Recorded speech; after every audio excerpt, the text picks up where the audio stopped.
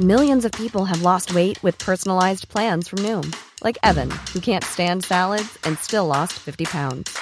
Salads generally for most people are the easy button, right? For me, that wasn't an option.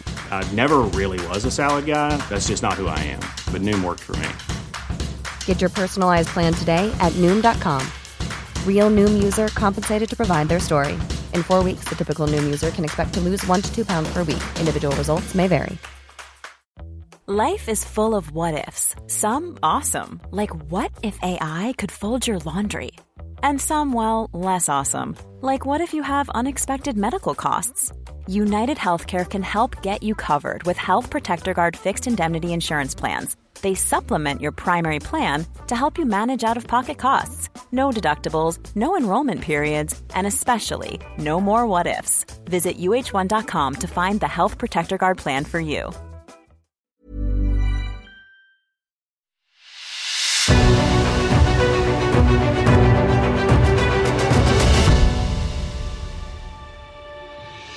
It's The Ancients on History Hit. I'm Tristan Hughes, your host, and in today's episode, well, we're going quite late in ancient history today. Some might even argue that we are dipping our toes into early medieval history too. We're going to the 5th and 6th centuries of Italy, the fall of the Western Roman Empire, the fall of Rome, but also at this time, the rise of another city, of Ravenna. Ravenna becomes the last capital of the Western Roman Empire. It's where the Western Roman Empire reaches, arguably, its end in 476 with the abdication of the last Roman emperor. It's a really interesting time because Ravenna, it doesn't replace Rome as the capital straight off, because first that title goes to Milan. And then from Milan, as you're going to hear, the title of capital of the Roman Empire is passed on to Ravenna. What is so interesting is that Ravenna, during this period and even following 476, when you see the emergence of a Gothic kingdom led by figures such as Odoacer and Theodoric the Great, well, Ravenna, rather than entering a decline, it enters its golden age, filled with beautiful churches and amazing early Christian art. It's one of the greatest centres of early Christian art in the world. Now, to explain Ravenna's story during these centuries, I was delighted to head up to Oxford a couple of weeks back to interview the wonderful Professor Judith Herron. Judith knows all things about Ravenna at this time. She's written a very detailed book all about it, a highly praised book too. I really do hope you enjoy. And here's Judith. Judith, it is wonderful to have you on the podcast today. Thank you, it's a pleasure to be here. Not at all. And for a topic like this, Ravenna, I did not know how much early Christian art there was in this town. And it almost feels as if you almost get this perception of other cities in the Western Roman Empire, they're starting to decline during that period. But actually, Ravenna, it stands out. This is the start of its golden age almost. Yes, this is the most extraordinary thing. And I suppose it's partly because after the 7th century, Ravenna really lost all its prominence. First Comacchio and then Venice took over its trading routes and its activity in the Adriatic, and it became a small city with its own council, and it was self-governing like most Renaissance cities. But it doesn't have a great Renaissance art. What it has are churches that were maintained with their original early Christian decoration and used by the clergy and doubtless the population. And the city was not important enough for the bishops to insist on rebuilding a great deal, although, of course, they did pull down the original cathedral and build a Baroque monstrosity, but only one. And it's because it was a relatively small and unimportant centre that these churches were allowed to continue with their original decoration. So that it's a little cluster of things that you don't find elsewhere, because in Rome, where there was indeed an enormous amount of early Christian mosaic decoration, much of it was improved and removed and replaced by later popes who wanted to put up their own decoration of the style of the later Middle Ages, and then, of course, in the modern period, tremendous Renaissance activity, which has destroyed a great deal of Rome in early Christendom. And this golden age for Ravenna, when roughly, what dates are we talking about? It must begin when the Emperor Honorius was advised that he couldn't remain in Milan, which was his imperial capital and had been the imperial capital in the West for decades, or even a century. And he was advised that Ravenna was a stronghold where he would be safe, and it was defendable because it was a smaller city with smaller city walls, and they had enough soldiers to defend him. And so in 402, he ordered that the imperial court and everybody attached to it should pack up and move to Ravenna, which was the capital of two joint provinces. And so it wasn't a small centre. It had a governor, it had a naval commander, because of course the port at Classi meant that it had a very important connection to the Mediterranean. And between them, the governor and the naval commander were very high-ranking officials who considered themselves very important.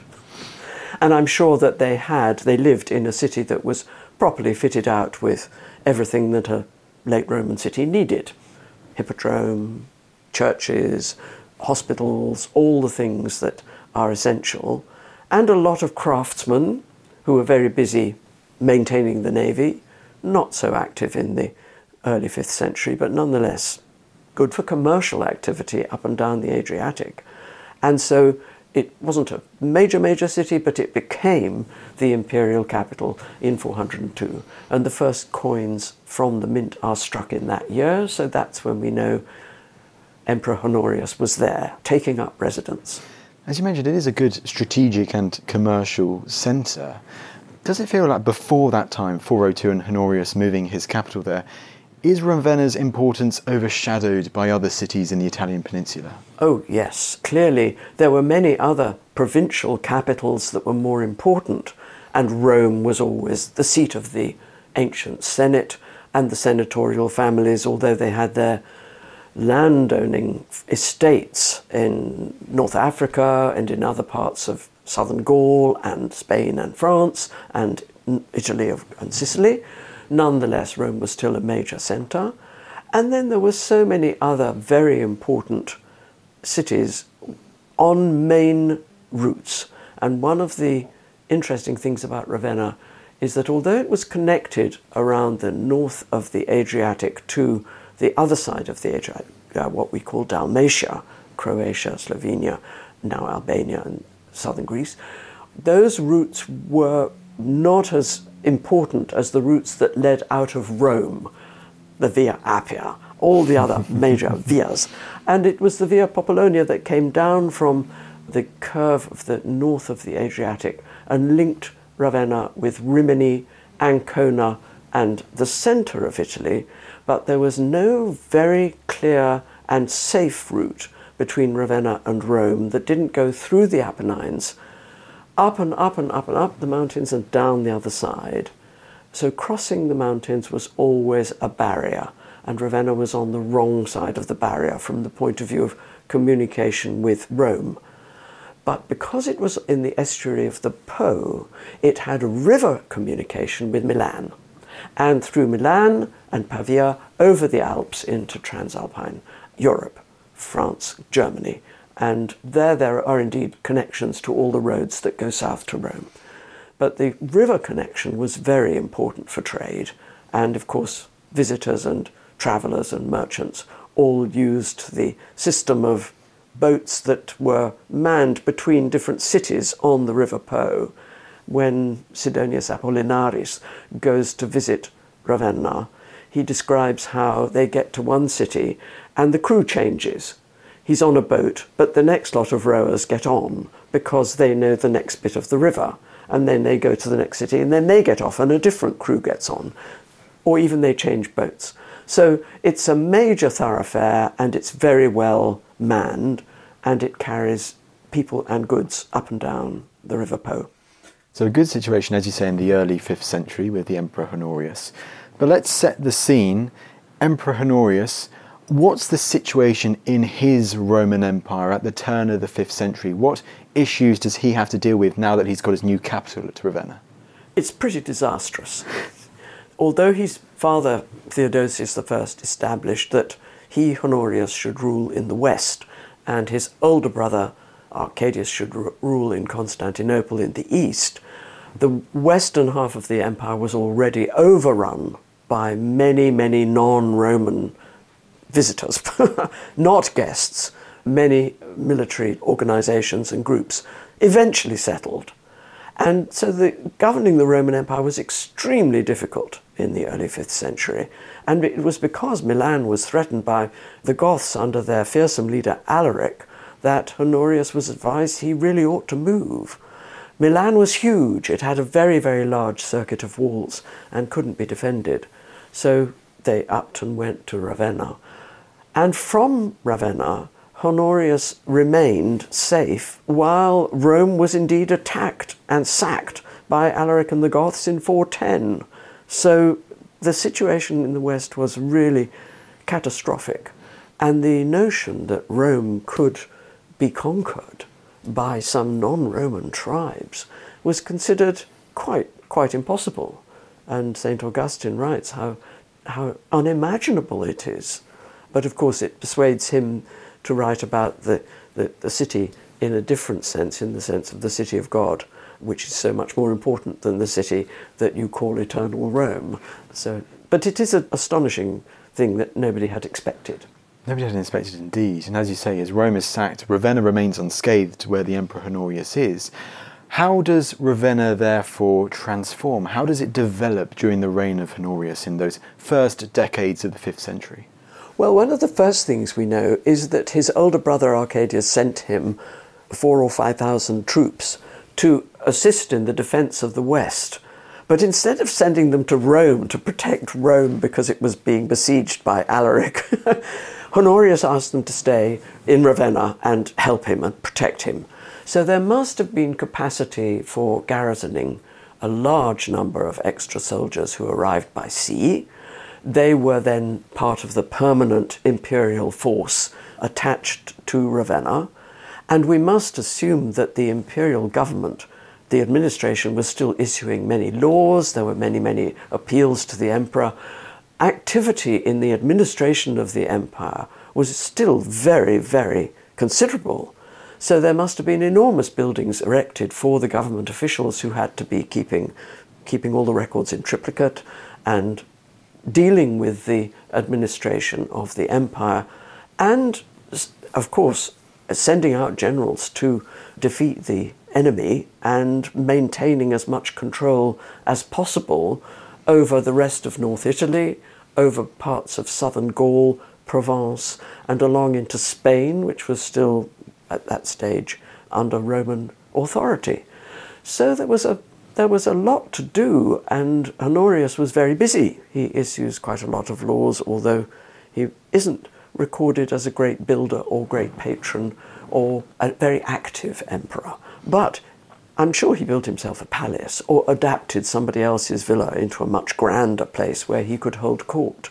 And all his courtiers and their wives and children all had to be accommodated, and they didn't want to be put up in barracks. They wanted to be in very grand villas, as they had, which they'd built for themselves in Milan. So I'm sure the city must have expanded enormously and very quickly. And then it became much, much more of what we'd recognize as an imperial capital, eventually with a larger circuit of walls and many, many churches. Well, let's delve into that Christian art and architecture. When do we start seeing the first real great patrons of Christian art and architecture in Ravenna?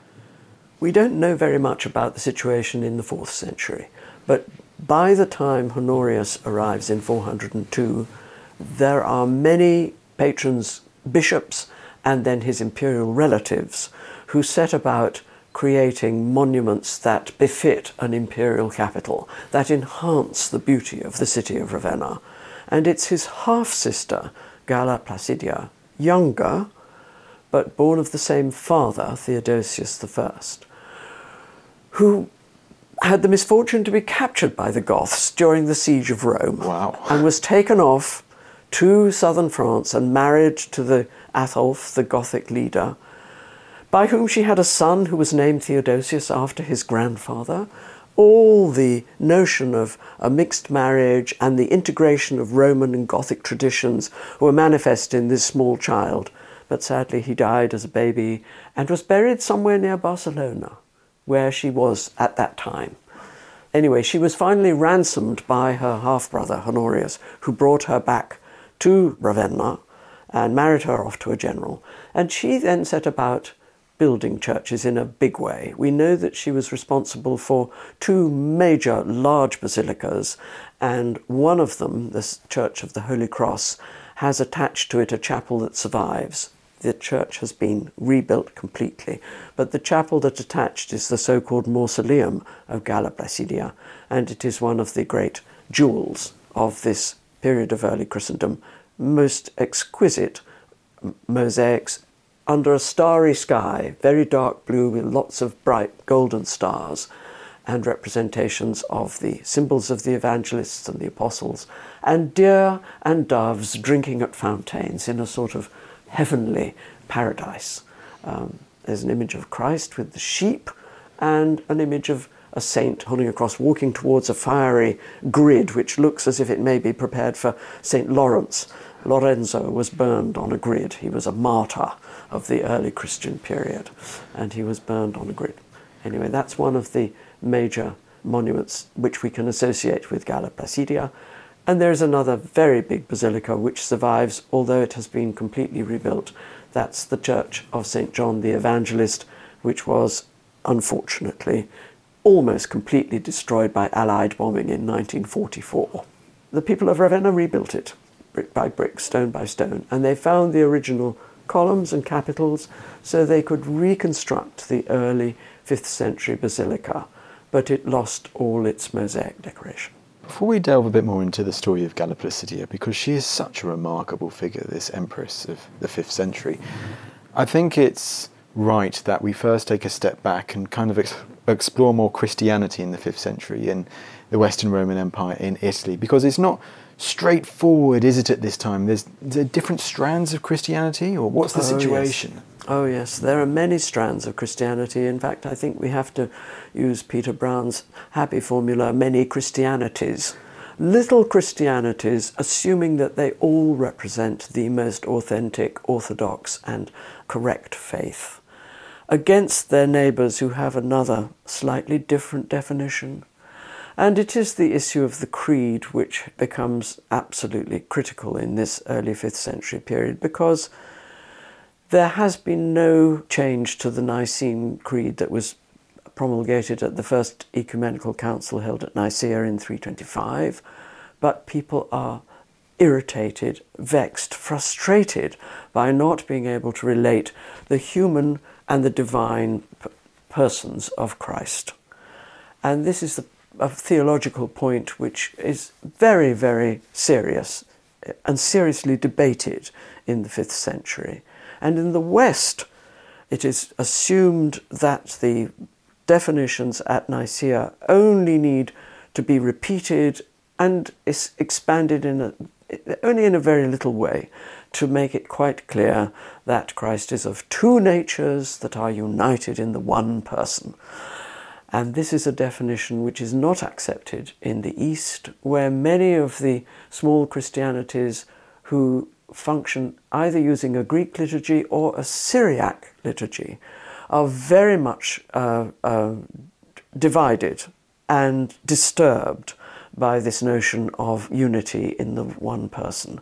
And they define and redefine and try to make even clearer their beliefs in a series of creedal declarations, mainly directed against the followers of Arius, who was a priest in Alexandria, who said, look, it stands to reason that God the Father must be in some way superior to Jesus, his Son. If he is the Son of God, how can he precede God the Father? So Arius felt there should be a necessary subordination of the Son to the Father. This was a natural thing. And in Roman society, patriarchal as it was, indeed, sons were very, very much subordinate to their fathers for a long time until they gained their majority. So he suggested Christ should be considered as an inferior element of the Godhead and therefore subordinate to God the Father. And this caused endless problems, mainly because at the time when the Goths, some of the tribes from north of the Danube, sent a delegation to Constantinople to inquire about the adoption of Christianity, the views of Arius were supported by the emperors, and therefore the court, the church, the patriarch, all the bishops supported the views of Arius that Christ in some way was subordinate to God the Father. And this caused all the Gothic tribes that were later converted to believe that they had indeed been introduced to the correct orthodox form of Christianity, and they took it back to their tribes and they spread it not just among the Goths, who were numerous, Western and Eastern Goths, but the Burgundians and the Sueves and many other tribes. And these incoming Germanic Gothic groups who embraced Christianity with great enthusiasm and were given, through the genius of Ulfila, their bishop, a Bible translated into Gothic, sermons and prayers written in Gothic so that they could worship in their own language. They believed that they had the true Christian faith, and they spread it everywhere they went. And this will become very important as we get to later in the 5th century, isn't it? When we get to the end of Romulus, Augustus and Odoacer and so on. No spoilers though, because we're going to go back to Galla Placidia first of all. I mean, with Galla Placidia, what form of Christianity is she triumphing with her architecture when she is ruling over Ravenna?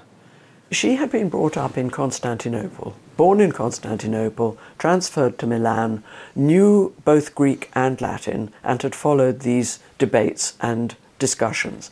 But it was her father, Theodosius, who had imposed the anti-Arian laws and had held a council in Constantinople in 381, at which he decreed that all true Christians must now believe the opposite of what they had believed under his Arian predecessors. And he was very firm, not only in promoting his notion of Nicene orthodoxy, but he was also very determined to remove Arians and any lingering pagans who were still around in the late 4th century. So Galla Placidia had a very firm upbringing as a devout Catholic that believed that God had pre-created his Son and the Holy Ghost, and that the three elements of the Godhead were of equal nature, of equal essence and character, and had been from the beginning. And this is, of course, a notion that was very difficult for many people because it suggested three elements of God in one. And are you worshipping three different gods? And no, the answer is these are all sharing the same nature. And partly because the words that were devised in Greek to encompass this unity of the Godhead with three elements were much more difficult to translate into Latin. In the West, there was a somewhat simplified and clearer, perhaps, or more dogmatic statement about the equality of Father, Son, and Holy Ghost. And to that extent, the West had, in the Bishop of Rome, a leader who knew that he represented the true, the correct orthodoxy.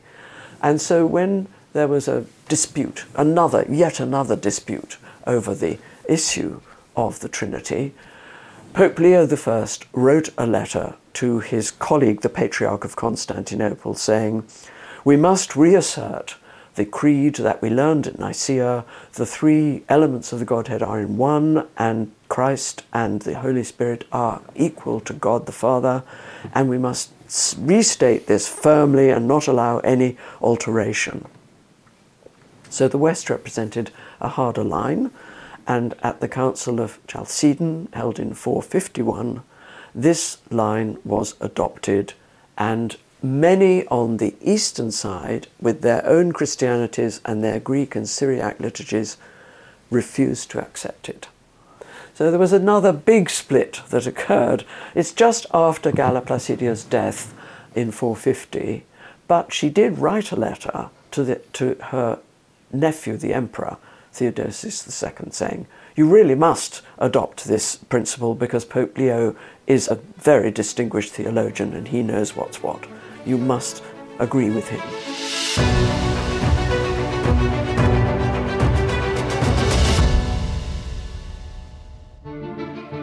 Hi there, I'm Don Wildman, host of the new podcast American History Hit. Twice a week, I'll be exploring stories from America's past to help us understand the United States of today. Join me as I head back in time to witness Thomas Jefferson write the Declaration of Independence, head to the battlefields during the Civil War, visit Chief Powhatan as he prepares for war with English colonists, tour Central Park before it was Central Park, and a city in Tennessee which helped build the atomic bomb. From famous battlefields to secret cities, from familiar names to lesser-known events, I'll speak with leading experts from across the United States and beyond to bring American history to life. Join me every Monday and Thursday for American History Hit, a podcast by History Hit.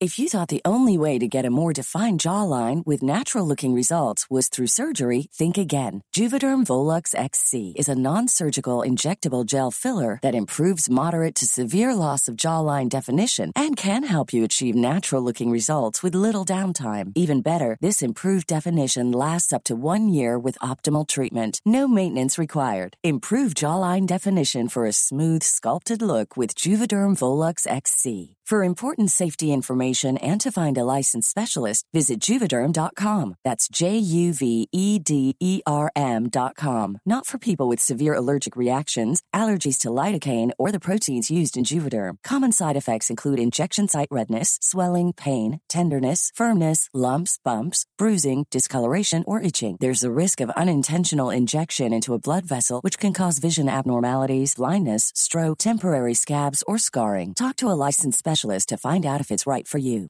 Ready to pop the question? The jewelers at BlueNile.com have got sparkle down to a science with beautiful lab-grown diamonds worthy of your most brilliant moments. Their lab-grown diamonds are independently graded and guaranteed identical to natural diamonds, and they're ready to ship to your door. Go to BlueNile.com and use promo code LISTEN to get $50 off your purchase of $500 or more. That's code LISTEN at BlueNile.com for $50 off. BlueNile.com, code LISTEN. This is After Dark, myths, misdeeds, and the paranormal. The podcast that takes you to the shadiest corners of the past, unpicking history's spookiest, strangest, and most sinister stories. I'm Maddie Pelling. And I'm Anthony Delaney. Join us every Monday and Thursday, and we'll take a look at the darker side of history, from haunted pubs to Houdini, to witch trials and arsenic-laced breakfasts. Follow After Dark, myths, misdeeds, and the paranormal wherever you get your podcasts. Brought to you by History Hit.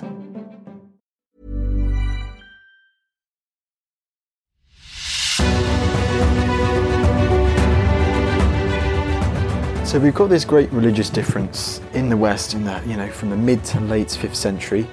Galla Placidia is now dead.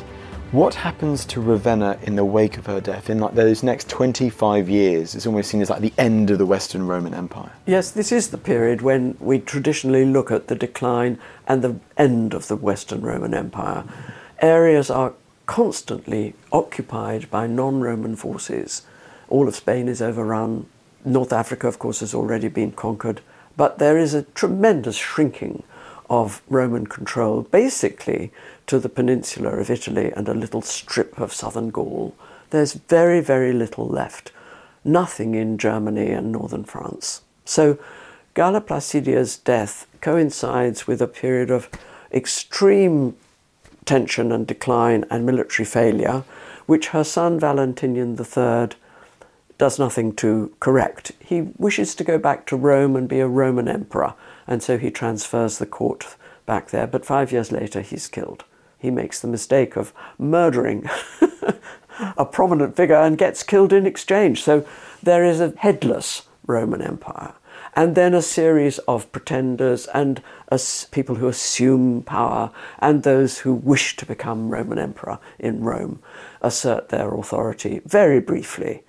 One Greek is sent from Constantinople to try and hold things together, but poor Avitus has very little success, and he too meets a rival, and they battle it out, and he's defeated.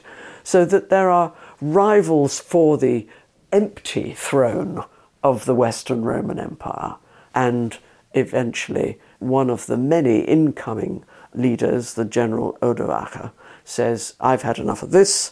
We will send the latest of these emperor claims, a young man called Romulus Augustulus. We will send him off into a comfortable retirement, and I will rule the rest of the Roman Empire, what there is of it.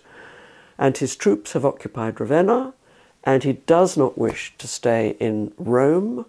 And this is partly, I suspect, because Ravenna is the more lively, profitable, commercially viable, and interesting centre. Rome is very much a papal preserve. It's under the bishop, and it's impoverished. It witnesses a very serious decline. So Odoacer sets up his court in Ravenna and sends back the imperial insignia to Constantinople and rules as king. But he is definitely a barbarian. He has no Roman connection at all. And although he understands exactly how to rule as a Roman, because he's got to administer what little is left, and actually, it must be said, he seems to do it quite well, but there are very, very few people to sing his praises. We don't have speeches lauding the achievements of King Odoacer, whereas when he's replaced by a Gothic ruler, Theodoric, we find there are not only speeches, but there is a great deal of recording of Theodoric's activity in the sources, which make it clear that he certainly wished his fame to be spread abroad, and he made sure that there was propaganda to encourage it. That's so interesting, because obviously Odoacer is always associated with the fall of the Western Roman Empire, Yes. as you say, and he makes his capital at Ravenna. But is there no monumental architectural legacy of Odoacer at Ravenna compared to, let's say, Galla Placidia beforehand, with that incredible mausoleum or other architecture? Is there anything? Does Odoacer really leave his imprint at all on Ravenna? This is what is so very difficult to tell. There doesn't appear to be any monument which we can say, or which is recorded as being erected by the King Odoacer. So, I mean, perhaps he did. Perhaps he rebuilt the palace. Perhaps he built a new palace. What his ambition was, well, to rule for a long time, and he did for 13 years. But he didn't make provision for his succession, and when challenged by the Gothic leader Theodoric, who said he'd come with the imperial backing of Emperor Zeno in Constantinople, he prepared to fight, but was defeated by another military general of the non-Roman variety. So it's hard to know, and as I say, he didn't arrange his own regal propaganda in a satisfactory way, having somebody at court who would record all the good things he did. He must have done some building. He must have kept the walls in good shape because the fortifications were excellent, and he must have been a quite efficient ruler. But he didn't ensure secretaries to record all his actions and say how wonderful he was. And this is very different, therefore, to his successor, Theodoric. So who was this Theodoric, the so-called Great? Yes, Theodoric is a very interesting character. He had been sent as a young boy for his father's good behaviour after the signing of a peace treaty between the Roman Empire in Constantinople and the Goths north of the Danube, a particular part of the Gothic. I mean, there were huge numbers of Gothic tribes, not all of them observing the same, obedient to the same ruler, but all of them observing the Arian definitions of Christianity to which they'd been introduced in the 4th century. So Theodoric, as a result of this peace treaty, was sent to Constantinople, where there were other young foreign sons and daughters of rulers with whom the empire had negotiated peace treaties. And they were there for their fathers' or parents' good behaviour. So should any of these alliances break down, it would be the children who suffered. And there seemed to have been quite a group who were well treated, educated, in a sort of gilded cage. They were prisoners, but they were properly trained in imperial ways. And I think the obvious implication is that the emperors realized that if they could train these young people in admiration of Roman administration and imperial ways, they might go back to their families eventually and do the same and be good allies and realize that the emperor was the most important figure and they should do things whatever the emperor said. Theodoric, however, observed very closely, and he then went back when he was sent back as a teenager, but possibly 18, 19, certainly a young man ready to take over the leadership of his tribe because his father had died. He was sent back and he immediately reversed the tables and started attacking the Roman forces on the frontiers. So he had great ambition, but he brought with him a real understanding of how a court runs, how an empire runs, how you organize the military, taxation, the mint, the courtiers and the propaganda and ceremonial, wearing the right clothes, having the right posture, being a real kingly figure. And he brought all that with him, as well as a knowledge of Greek and of how to run an empire. It was a very important lesson that he brought to Ravenna. When he'd conquered Odoacer, he imposed his own rule in making a little mini Constantinople in the West. And is one of the ways he does that, to make that mini Constantinople in the West, is it by introducing even more great architecture such as churches? Yes, great architecture such as churches, and particularly churches for the Arian Christians. Ah, interesting. There are already churches for those who call themselves Western Catholic Christians. Those churches built by Galla Placidia are there. They're all functioning. There is a bishop who has built himself a new cathedral. These are the Catholics. Theodoric does not try to remove the Catholics or do anything against them. He just builds bigger churches for his Arian Christians. And the one that is called his Palace Chapel is enormous. It's a rival to the biggest churches that survive from the period. And it's a rival because he wishes to show that the Arian Christians have the same culture, they understand about the importance of art, they can produce wonderful buildings, and their liturgy will be celebrated in the same way, but with their own beliefs. So they have their own bishop and their own clergy. And the Goths, who are always a minority within the larger population, nonetheless have their own centres. And the very striking thing about Theodoric is that he just builds an alternate Christianity for his own followers, leaving the Catholics and the Catholic bishop to do their own forms of Christianity. And the contrast here is with the rivalry between Arian and Catholic that existed in North Africa, where there were terrible persecutions by the Vandals, Arians, against the Catholics, and in Constantinople, where the rivalry led to rival processions of Catholic and Arian Christians meeting and fighting in the streets. And the Arians were always obliged to celebrate in churches outside the city walls. And because Constantinople was a huge metropolis, that meant that every time they went to Sunday services, they had to walk out of the city and celebrate privately in their own churches. And this meant that there was a heightened sense of rivalry. And in the late 4th century in Milan, there were also very, very extreme rivals between Arian and Catholic. And I think Theodoric had appreciated from his experience in Constantinople that the sensible way to promote his own form of Christianity and support it was to have a separate Arian hierarchy with its own churches and make them as beautiful and as big and as wonderful as anything that the Catholics had put up.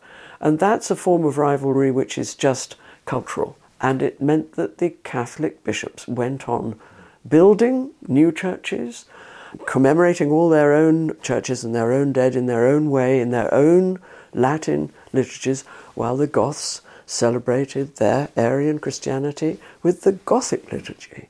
And we have the proof of these quite exquisite Bibles made not for use, but for demonstration. The parchment has been dyed purple, the letters are written on in silver and gold, and they are in Gothic, very magnificent, very beautiful. And they show that the Gothic king or patrons patronized the production of these deluxe volumes. And of course many, many other volumes in Gothic for daily use, because there were prayers and services and sermons and everything that would be needed. And the Arian clergy were well trained and they understood what they were to do, and they looked after the needs of the Arian Christians. But there's very little record of fighting, and when it is fighting, it's usually between the military arms, the Arians who are attached to the Gothic court and the military attached to the city of Ravenna, who still recruit mainly among Italians or the local population and don't get along with the other forces. I'm presuming, therefore, though, at this time that Theodoric has no room for non-Christian religions. So Arian, okay for his Goths, Catholic for the rest of the population of Ravenna. But are those almost, though, the two choices that they have? That seems to be the case. There are records of very distinguished senators during the reign of Theodoric. Boethius is the main wonderful writer, philosopher known, who translated a great deal of ancient Greek wisdom into Latin. And Boethius may have been a token Christian, but his commitment to ancient philosophy and the world of the ancient Greeks and the achievements of the ancient Greeks meant that he was extremely well aware of the ancient gods and the ceremonies which had sustained those pagan circles in Rome, mainly senatorial, elite families, for many, many, many centuries. So there was still, certainly in Rome, there was still a very strong, not very strong, but there was an element that was very committed to the maintenance of that culture, and with it probably a disdain for Christianity as one of those cult things that pleases the masses, not something that the senators wanted to be involved in. No. Well, therefore, one last thing on Theodoric before we move on, because I know we've got that Maximian, Theodore and Justinian mosaic that we're going to get to soon. But with Theodoric, you mentioned this, the creation of the Arian churches, and they all got the Catholic churches there. Does Theodoric, him wanting to make almost bigger architectural symbols for the Arian religion, how does he do this with his own mausoleum? Because I'm thinking of Galla Placidia, and you mentioned how her so-called mausoleum is, it's one of the finest examples of early Christian art that we have. Does Theodoric see that mausoleum and think, right, I'm going to make my mausoleum in the Arian tradition even grander, even better? Yes, that's absolutely correct. It's the one building in the city of Ravenna that is built entirely of marble. All the churches are in brick. Nearly all the structures are in brick. They may be faced, plastered, but basically brick is the building material of Ravenna even till this day. And Theodoric imports large quantities of marble and builds himself a most magnificent mausoleum. And there is a large purple sarcophagus, like a bath, in the upper story of this structure, which may indeed have been the tomb where he was laid.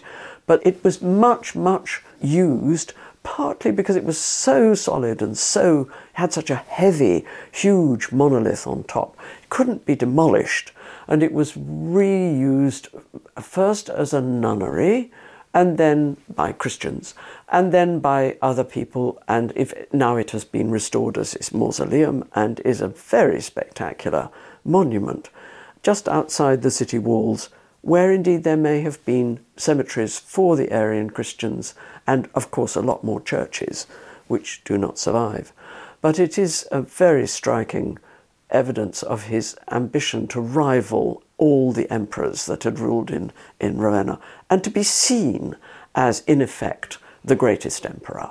And although he was not allowed the title, and he never assumed the title emperor, he was always just king, Rex, there's no doubt that he wore the purple cloak, he had a crown, he expected people to bow before him, he had a court in which he maintained he was enthroned as a king in a very regal style.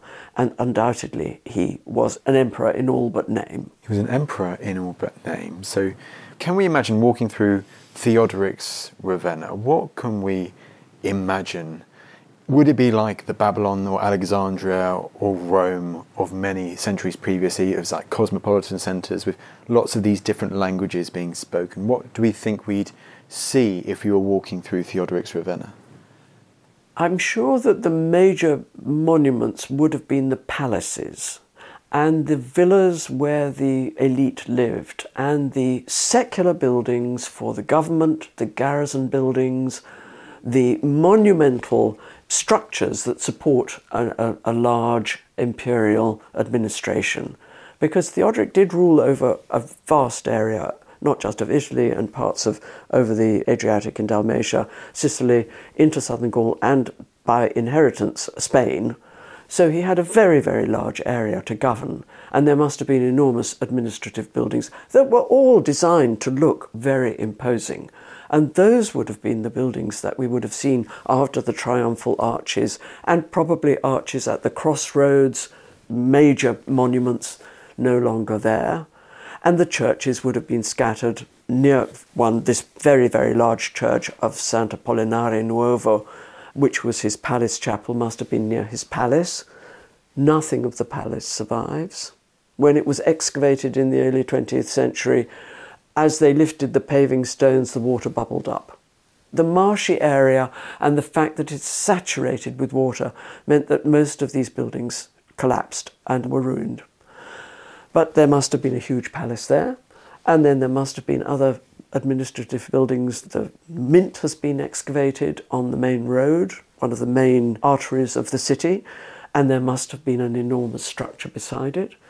And we learn that there were places called arcades where people worked, where craftsmen worked. So you would have seen workshops where people were sculpting and making mosaics and preparing building materials, and then lots and lots of foreign merchants selling their wares. These are recorded as witnesses to the papyri, soap makers from Antioch, silk makers, silk merchants from the East Mediterranean, doctors from Alexandria who were called the Greek doctors rather than the Western doctors, and of course considered themselves superior. And they probably were, because Alexandria was the great centre of medical knowledge. So it was a very cosmopolitan city, and it would have been full of people speaking many languages and all trading with the court as the main centre of patronage, where the money was. Now we are now treading into early medieval territory, so I think we're going to have to wrap up very soon, but I did promise we would get to Justinian and Theodora and that beautiful mosaic that is from Ravenna. How do we get from Theodoric to the likes of Justinian and Theodora, and that arguably one of the most fascinating, well-known mosaics in the whole of history? Theodoric died after a very long reign in 526, leaving a daughter. He had no sons. So he'd married his daughter to a suitable man who was to be her consort, and she tried very manfully to be a good queen. And she too had a sense of propaganda, and she has people who write about how splendid she is. And she did have correspondence with Justinian, who was then emperor in Constantinople. And she recognized that the links between Ravenna and Constantinople were very, very important, not only for her status, but for trade, for diplomatic connections, all sorts of other reasons why it was very important to keep those lines of communication open. And when Justinian heard that she had elevated her cousin to be her consort somewhat unhappily, and that she had disappeared, and rumour had it that this consort had murdered her, he used it as a pretext to say, we must avenge her death, we must recover Ravenna, and of course we will bring it back under Constantinopolitan control.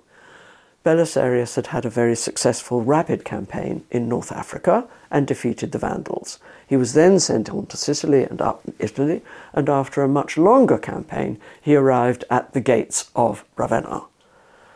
And this Gothic ruler, then by the name Witigis, prepared to remain in the city, and Belisarius thought he would have to starve them out.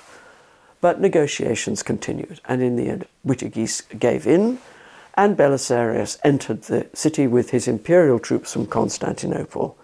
And this, following on the recapture of Rome and Sicily and all of the rest of southern Italy, meant that he had indeed expanded Justinian's empire in the west.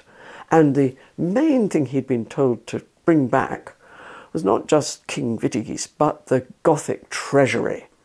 And it was assumed, probably correctly, that there was a great supply of gold and treasure and silver, objects as well as actual bars, that should be taken off to Constantinople. Booty. So the loot from the campaign, which led to Ravenna, was to take back all this wealth, and indeed Belisarius did so with the king, his wife, and the courtiers.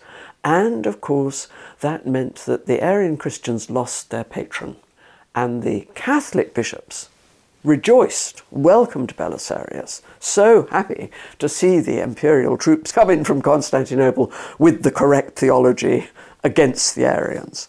So there was a big sea change, a really, really massive change for Ravenna. The Catholic bishop became the most important religious figure. The Arian bishops found themselves impoverished, marginalized, and, of course, not respected by those from Constantinople. And the officials set up to rule in the name of the emperor came from the east, and they had very cut and dried understanding of how to administer a territory. And although Italy had been desperately wrecked by much warfare, many, many years of rivalry between the Goths and the imperial forces, the administrators set about resuming taxation, which was to be sent to Constantinople, and this meant that they were very unpopular. However, Justinian was back in control, and I think it's because the Catholic bishop at the time, by the name Victor, was so excited by this extraordinary turn of events that he decided that in the Church of San Vitale, where he's been responsible for a lot of building, it took a long time to build that church, it's very, very magnificent. It is an octagon with a very high dome, and he'd built an ambulatory that goes all around the ground floor with very magnificent capitals imported from Constantinople. And he determined that he would make a gesture of gratitude by putting up these imperial panels. And that is why, right in the area of the apse, either side of the altar, on the main walls of the nave of this apse area, you see Justinian on the one side holding a paten, a golden paten, which he is donating to the church, and opposite him, his wife Theodora, who holds the chalice, and she is processing, both of them going towards the altar. And next to the emperor is a bishop identified by an inscription, Maximianus, which makes it quite clear that he wishes to be considered the person responsible. And I suspect that poor Victor, who originally put up his own portrait, has been taken away and replaced. But that's why Justinian, he has next to him, there's one rather strange figure with very wild hair, and then the Bishop Maximian and two clergy who precede him in there. They are processing towards the altar, to the east end, where Justinian will present his gifts, and on the other side, Theodora with her 7 ladies in waiting. And this is the most extraordinary thing of all. Really, women shouldn't be in church, in the area near the altar. That's reserved to the clergy.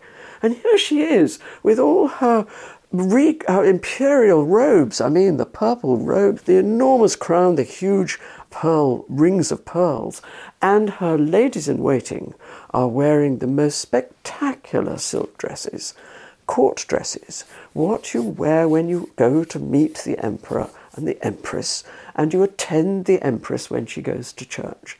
And there they are in attendance. It's most extraordinary.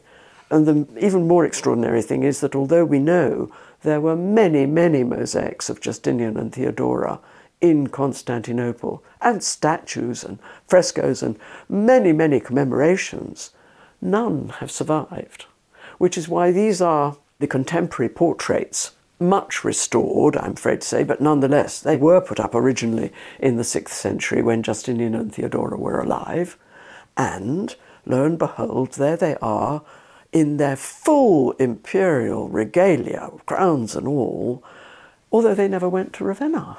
It is such a fascinating part of Ravenna's story, and it almost epitomises Ravenna's golden age at that time. We've done pretty well in this podcast episode. We've gone from 400 all the way up to 650 AD, which I think is a very big achievement. Judith, this has been fascinating, and last but not least, you've written a book about Ravenna, about all that we talked about, and so much more, which is called Ravenna, Capital of Empire, Crucible of Europe. Well, there we go. And Judith, it just goes to me to say thank you so much for taking the time to come on the podcast today. My pleasure, thank you.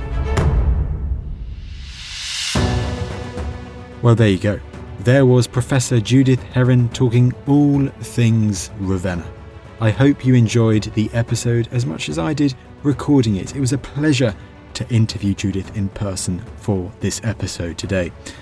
Now, last things from me. You know what I'm going to say, but if you have been enjoying the Ancients podcast and you want to help us out, you want to help us on our mission to share these extraordinary stories from our distant past with you and with as many people as possible, well, you know what you can do. You can leave us a lovely rating on Apple Podcasts, on Spotify, wherever you get your podcasts from. But that's enough from me, and I will see you in the next episode.